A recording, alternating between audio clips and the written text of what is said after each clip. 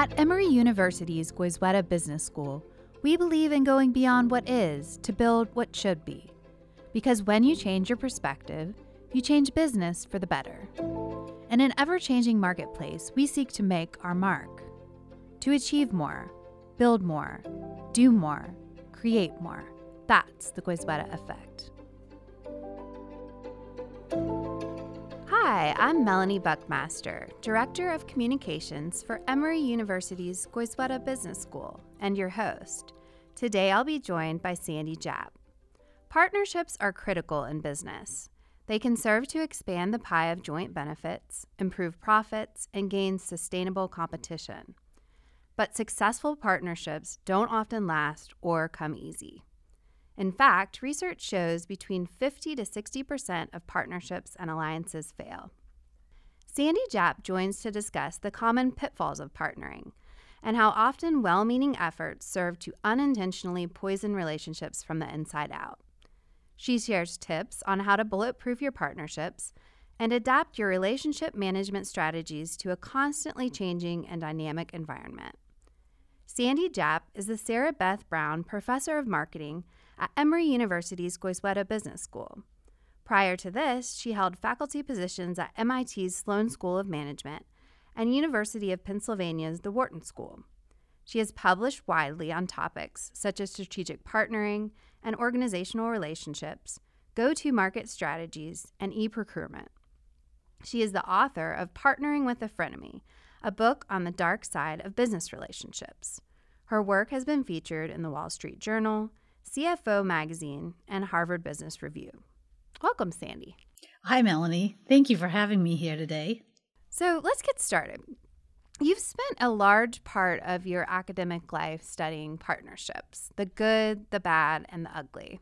In fact, you open your book with a reference to the concept of synergy. 1 + 1 can equal 3. Why are partnerships important, and what drew you to this field of study? Right. So I love this idea of 1 + 1 = 3, or I often refer to it as pie expansion. And the idea is kind of putting two entities together and being better off as a result of being together as opposed to being alone. So when we talk about partnerships, I'm mostly talking about partnerships between organizations as opposed to individuals, although a lot of the phenomena and a lot of the ins and outs of managing it are almost exactly the same. Partnerships between organizations are just so important. You can easily think of manufacturers working with distributors, distributors with wholesalers, agencies with internet partners, communication partners, retailers with suppliers. There are so many forms of partnerships. So we know that all of distribution activity in the U.S. can account for over $3 trillion, or about 30% of our nominal GDP. So in essence, just the activities, the sales activities that happen between firms that are often the basis of partnerships represents a huge amount of coin in our nation and in our economy. Now, as far as what drew me to this field of study, I've always thought it was interesting how relationships between organizations and individuals could go so well and could also go so badly. And the answers to these questions as to why they go well, why they go badly, to me, that has just always been a source of fascination that has really fueled a lot of my research over the years. I think it's a very complicated thing to study, but I really love the challenge. Well, despite the vast benefits of partnerships, they are difficult to maintain. Once harmonious partners often become frenemies, and that's a big subject in your book. So in the business sense, can you describe what frenemies are? I really like this term of frenemies because it basically means a good thing has gone bad. And partnerships have a tendency over time to frenemize. So the best partnerships, they start out well, they are very successful, both parties get a lot out of it, but then they almost inevitably will turn a corner and start to unravel. That can be either slowly or very rapidly. And so we can see how a good thing goes bad over time, and it happens pretty regularly. And let's talk a little bit about an example here. So in your book, you use the story of Google and Samsung to describe a good partnership gone bad. Can you tell us about this journey and highlight some of the common pitfalls of partnering it underscores? Yeah, Google and Samsung is one of my favorite examples of partnering relationships because they have done everything right in the sense that Google has some capabilities that Samsung does not. So Google provides the operating software for cell phones, while Samsung is a manufacturer of the phone itself. So you have these two companies, two very different capabilities. They come together and they have this fabulous distribution strategy. Unlike Apple, instead of just selling through AT&T, they sell through all sorts of carriers. They soak the market, and basically they are the number one market share carriers in the world. They beat Apple very handily, and they, in every sense of the book, they were hugely successful. The problem with partnerships is that as they become more successful, it breeds this dependence between the companies. And what they start to realize, and what happened with Google and Samsung, and this dynamic happens a lot, is Samsung starts to become worried that Google might become too strong and that they as a partner might want a larger and larger share of the pie. And at the same time, both partners realize they're heavily dependent on the other. And when this happens, what firms will often do is something called counterbalancing. So they will try to push back on that feeling of dependence by doing something that makes them feel like they have some power over that. So in Google and Samsung's example, what happened is that Samsung went out and started to develop an alternative, a replacement to Google, and it was an operating system called Tizen. And Google then said, okay, well, if you're going to do that, we could develop an alternative to you. And they went out and they bought Motorola. And so you could see, these moves are very confrontational, high-stakes sort of moves, but both companies are trying to manage this feeling of dependence. Now, this effort to counterbalance their dependence is something that research has shown to be actually a good thing. I mean, most firms will make money doing that. But while you will win something financially, you lose a lot relationally. And what happens as a result of that is those efforts tend to sour the relationship, and it becomes quickly acrimonious. Both sides become extremely suspicious of the other. There's a lot of vilification that happens on both sides, and ultimately the relationship will just spiral downwards, often irreparably. And so that's just a common journey, a common path that frenemization walks along. And it's not something that's just limited to Google and Samsung. There are so many examples of this happening between firms. Like more recent examples we can think of, Theranos and Walgreens.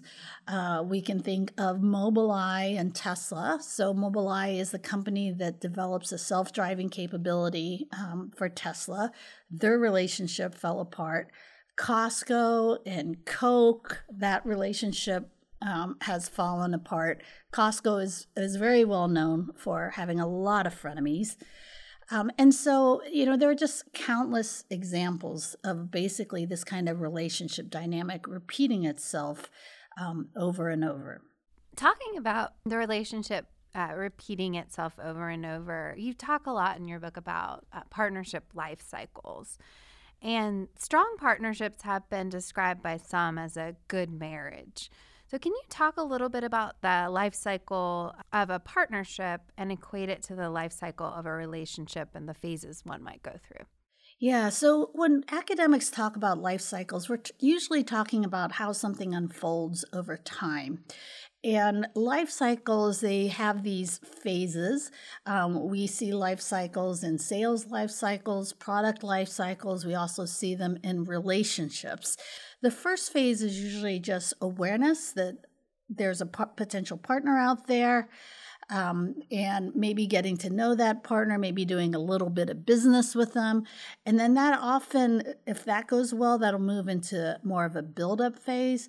And in a build-up phase there, both partners will maybe increase the amount of activities and sales and transactions between them, maybe broaden a little bit the scope of what they're doing, maybe intensify the relationship by doing more business. And then it'll often reach a point of maturity. And in the mature phase, you're just kind of stably transacting consistently over a period of time. You're making a lot of money together. Oftentimes things are going well. You kind of stabilized. It's less about learning and exploring and investing in each other, and it's more about reaping the benefits of having built that relationship together. And then the final phase is often a phase that we call disillusion or decline. And here, this is when the growth, whether it be in sales or benefits to the partners, will tend to kind of flatten out and oftentimes start to decline. So in this phase, you might have partners that are looking at each other and saying, am I really getting the benefits that I need out of this relationship? Maybe I should be thinking about alternative partners. Maybe I should be pulling back because the growth and the opportunity just really isn't there anymore. And you share that the failure of partnerships is often not operational in nature at all, but instead related to the management of people. This includes their relationships with each other and across organizational units, which I imagine in organizations as complex as you're talking about get pretty complicated and interwoven. So can you further explain the research around this, about how important relationship management is? Organizations are made up of people, individuals. So we can often think of the relationships between people and managing those relationships as the building blocks for what's happening at an organizational level. And if we think about how relationships develop and play out between individuals, well, there's a lot of social psychology research that speaks to this and tells us a lot about how a relationship between two humans play out and develop over time. One of my favorite myths about relationships and relationship development is this idea that the more experience you have in relationships, the better you get. So it actually turns out to be completely false. Mm-hmm. And just as a very broad anecdote, I'll give you as an example the fact that for decades, the divorce rate among individuals and in marriages has hovered around 50% for decades, and that really hasn't changed. But what a lot of people don't understand or recognize is that the divorce rate for the second marriage, the failure rate, instead of decreasing over time, actually increases to 67% for your second marriage and to 73% for your third marriage. So that just suggests that experience doesn't necessarily make you better. It just makes you a little older. And in the same way, experience in partnering relationships and in managing relationships between organizations doesn't necessarily mean that you will be better at it or more successful, because it's not just a matter of experience that makes partnering successful. So while building rapport is essential and can grease the wheels of a partnership, you can have too much of a good thing. Can you explain how rapport between partners can lead them to make irrational economic choices, throw their clients under the bus, and even discard their morals? Oh, yes. Well, so all of those results that you just described comes from one of my favorite studies. This is a study that I actually conducted together with co-authors here at Goizetta. So some of those co-authors were at the time Diana Robertson, who was here on the faculty in O&M and is now on the faculty at Wharton, and Ryan Hamilton, who is my colleague in the marketing area currently. So we ran an experiment, and what we were interested in is this idea of how a salesperson, for example, and a buyer might come together. And usually what they're told in negotiations is that you should, first of all, build rapport. So there's a very famous book. It's about using emotions in negotiations. And the central idea is that every negotiation should start out, first of all, by building positive rapport and just getting a sense that the two parties are connecting and kind of, together on issues. And what we observed in this experiment, so we used a case, it's called Bullard Houses. It's a well-known case in negotiation circles. And it's about the sale of a set of condos from a seller to a potential buyer. And the buyer and seller are given different agendas in terms of how and when they would be willing to make a deal. And essentially, it comes down to a situation of impasse. And what happens is the terms from the buyer's client are such that a deal could never be made with the seller's client because the terms on the seller's client are completely orthogonal or in opposition to the buyer's. Okay? So if both the buyer and the seller are acting rationally, they should never be able to make a deal. And yet what we see in these negotiations, and we did this with executives and very experienced business people in our classrooms, is that 70% of them will actually make a deal. Now, why does this happen? Because the economics of it are completely irrational. We dug around, and what we found out is basically that when you build rapport with your partner in these kind of negotiations, you and your partner will become so overtaken with the importance of building the relationship that's right in front of you that you'll actually prioritize that relationship in front of you over the requests of the client who may not be present. Mm-hmm. Now, this basically has the effect of trying to please the person that's in front of you instead of remembering and representing your client's best interests. And what we observed in these negotiations, which was very, very revealing, very, very surprising, is really just a lot of unethical misbehavior. We saw a lot of lying in terms of what their clients wanted, lying to each other. We saw the buyers and sellers would often overpromise things that they really didn't have the power to promise to each other. And essentially, they would just completely compromise their clients' interests and in that way kind of throw them under the bus.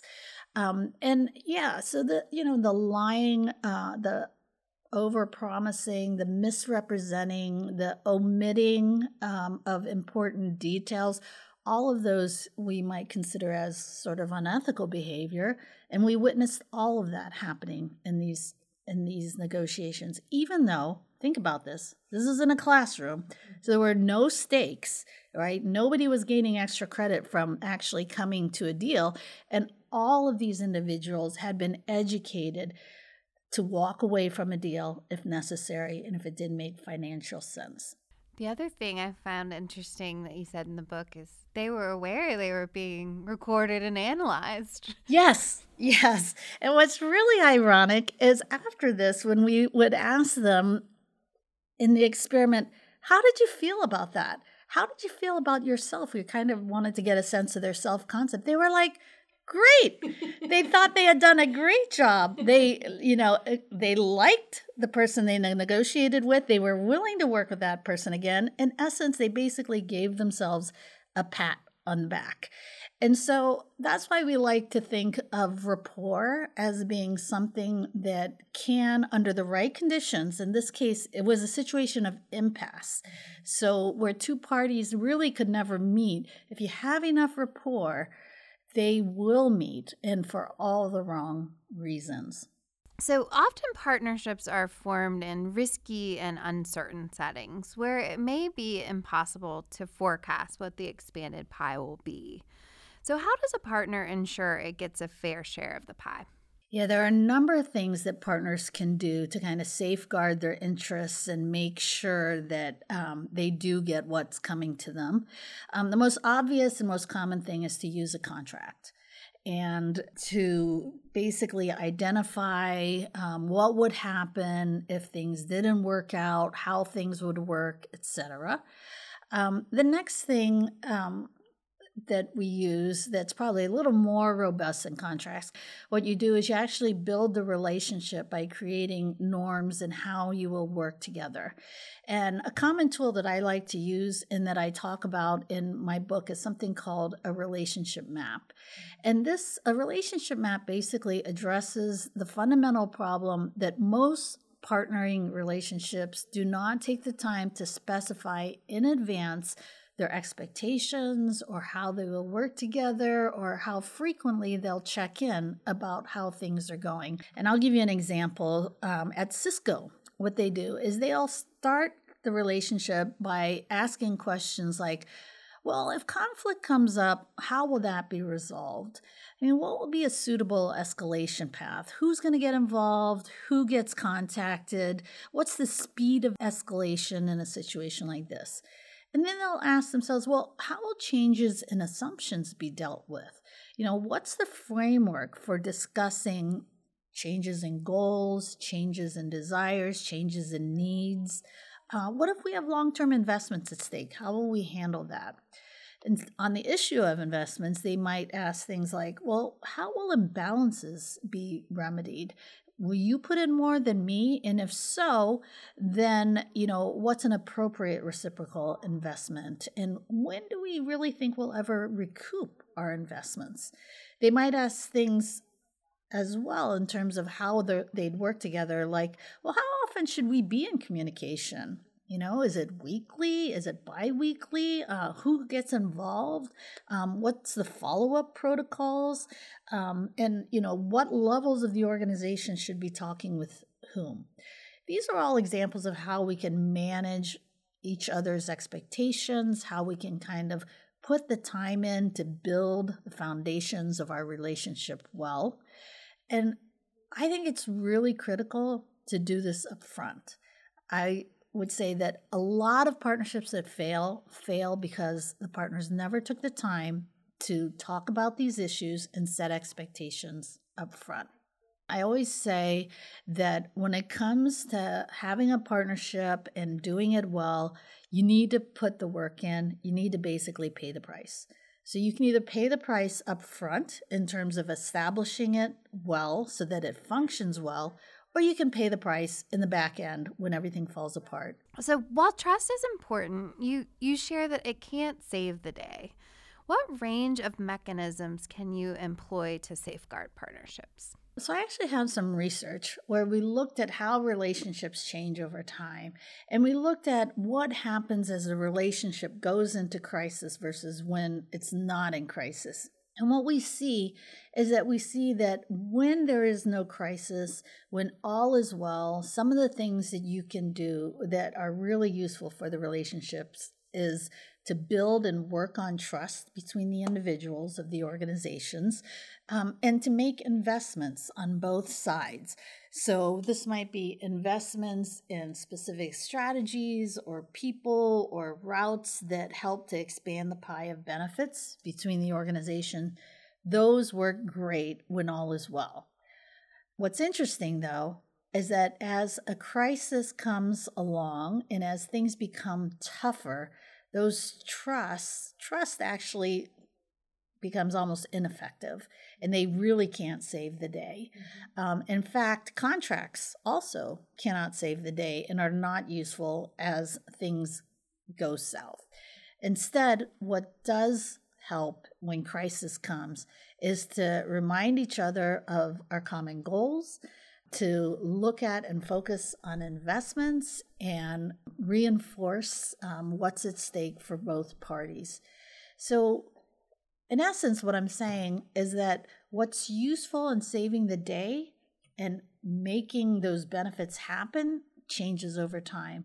Well, let's talk about when it doesn't work out. So, the last phase of a partnership, dissolution, involves the destroying of trust, removal of commitments, and resolution of endless misunderstandings. Can you walk us through what you call the death spiral of Nike and Foot Locker to share what this phase might look like? Yeah. So I always like to preface this by saying that, breaking down a relationship is not just the inverse of building it up. So as academics, we study how to build relationships, but we also need to study how to break them down. And so, unfortunately, a lot of partnerships break down in some of the worst ways. And Nike and Foot Locker is a great example, although all my frenemy examples, both in the book and that I mentioned earlier in the podcast, they all follow kind of a similar dynamic. So in Nike and Foot Locker, what happened is these guys, they were great partners. Together, they built up the market for tennis shoes, athletic shoes, $16 billion. I mean, that is a massive pie that they shared between them. Everything was going well. They're both firms were doing extremely well as a result of having worked together. And at some point, what happened is that Foot Locker became very dissatisfied with what they called rigid selection and pricing terms from Nike. And they kind of felt like Nike wasn't giving them their best stuff. They kind of felt like they didn't have a lot of flexibility as a partner. So what they decided to do, in a very bad partner fashion, but this happens a lot, is they basically cut their orders to Nike by about 15 to 25%. And Nike's response, again, in kind of a bad partner fashion, their response was like, okay, well then we'll just drop our shipments to you. Like, how about 40%? And even more than that, we will withhold our very top sellers from you, our best stuff. And Foot Locker's response was like, okay, well, then we're going to just drop our prices further because now we have to boost our sales to make up that revenue. And so it goes on. And in this way, the relationship between them just soured to the point where it basically became irreparable and they could never salvage that. And in fact, this is kind of why we see Nike stores now. Like 10, 20 years ago, we didn't have Nike stores. You could only get Nike through retailers like Foot Locker and other retailers. But it was really this inability to make this relationship work with their largest distributor, Foot Locker.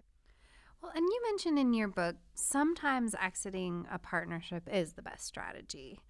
However, quite often, like you just discussed, it's done in a poor or acrimonious way. Can you share tips on how to exit a partnership with grace and respect, and why is it important to do that? So I think it's really important that firms get very good at saying goodbye. There used to be a book called How to Win Friends and Influence People. And I like to say that firms need to learn how to lose friends without influencing people, because partnerships are not designed to last forever. And in fact, I hate it when people use the analogy of partnerships are like marriages, because the goal of most marriages is often to last forever, till death do them part, and to be monogamous. And in fact, business partnerships are not like that at all. They are not designed and should never be designed with the intention of lasting forever. And they really shouldn't be that monogamous. I always say businesses should keep their options open. You really want to be in a partnership and keep it alive for as long as it's creating benefits for both organizations. And when that ceases to happen, I always say, you got to, first of all, the first step at saying goodbye nicely is to just start to think it through and think about what are the possible end games and who are the winners and losers if this partnership ends. And then the next question to ask yourself is to say, well, what about our customers? How will our customers, both internal and external to the firm and the partnership, how will they be impacted if we break up? And then At that point, I would say if you're one of the partners thinking about this, at that point, then you start to talk to your partner and see if the process of termination would make sense. You'd be surprised. A lot of times, if you're starting to think about ending the partnership, your partner's probably thinking about it too, and also just not saying anything. And finally, then I think it's important that the partnership ends as friends, because you never really know when you might have to hitch the wagons again. So, as an example, this is exactly what Cisco did when it said goodbye to a longtime partner, Ericsson. It brought its people in and it asked itself, first of all, what are the advantages or the disadvantages of saying goodbye to Ericsson? Do the advantages outweigh the disadvantages? They then thought about, and they together went with Ericsson to all mutual customers, and they thought about how that customer would be impacted as a result of the two companies splitting apart. And then they thoroughly communicated the rationale, and they worked through all the processes for making this happen between the two companies at a lot of different levels in the firm, just to make sure it was frictionless. And then they worked to ensure that all customers were protected, and basically that the firms kind of dissolved and walked away from each other in a way that was both stable and non-acrimonious. And that really is the way that you say goodbye well. The other thing is firms have to think about developing reputations as good partners too. So when you say goodbye to a partner, you want that partner to go on to other possible prospective partners for you and say, that firm, Cisco, it was a good firm to work with, and I would recommend partnering with them. Well, we've talked a lot today about frenemies, and ultimately our goal should be to avoid this type of relationship with our partners altogether. What other tips and strategies can business and individuals use to prevent frenemization? Yeah, so we did talk about the importance of relationship maps and knowing when to say goodbye and doing that well. And I would tell you that in my book, Partnering with a Frenemy, there are a lot more examples and specifics on how to do those things. The one thing that I will underscore is the importance of what I call reciprocal investments. And basically, this is like skin in the game. And in order for benefits to be created together for both partners, in order to achieve the synergy of 1 + 1 = 3, it doesn't happen by simply being present.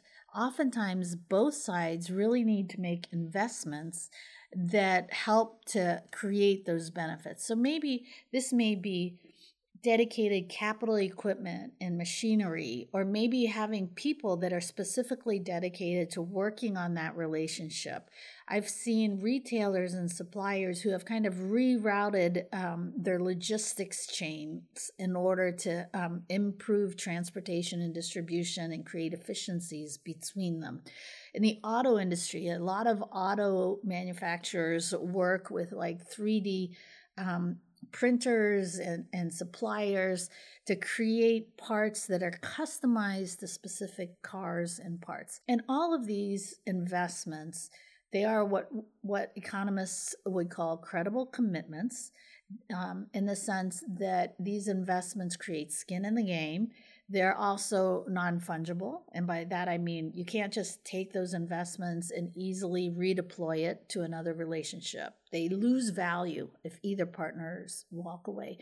And there's just so much research, both theoretical and empirical, that show that those kinds of investments are almost a golden bullet, in the sense that they really ensure that the parties will stay on track, that they won't try to screw each other, and that they'll stay in the game long enough for both of them to recoup their investments. So we've discussed the pitfalls of partnering at length today, but good partnerships do exist and are happening every day. What gives you hope for the future of partnering? You're right. Good partnerships do exist. They are achievable. They are not unicorns. And I will tell you that the secret to good partnering is that all of this, partnering principles, good practices, all of this can be learned. So when we throw out these statistics about how most partnerships and personal relationships fail, I would say that a lot of that is also due to the fact that there is a lack of understanding as to what you should be doing, what you should be emphasizing. And these principles are available and accessible to anybody who's willing to learn. And so I think the good news around partnerships is that they truly can expand the pie of benefits. They can create synergy. 1 + 1 = 3. And we actually have a lot of research and knowledge about how to do that. It's just a matter of learning. Sandy Japp is the Sarah Beth Brown Professor of Marketing at Goizueta Business School. She joined today to discuss the common pitfalls of partnering and tips on how to adapt your relationship management strategies to a constantly changing and dynamic environment. Thank you, Sandy. Thank you, Melanie. For more information about the Goizueta Effect podcast, please visit emory.biz/podcast.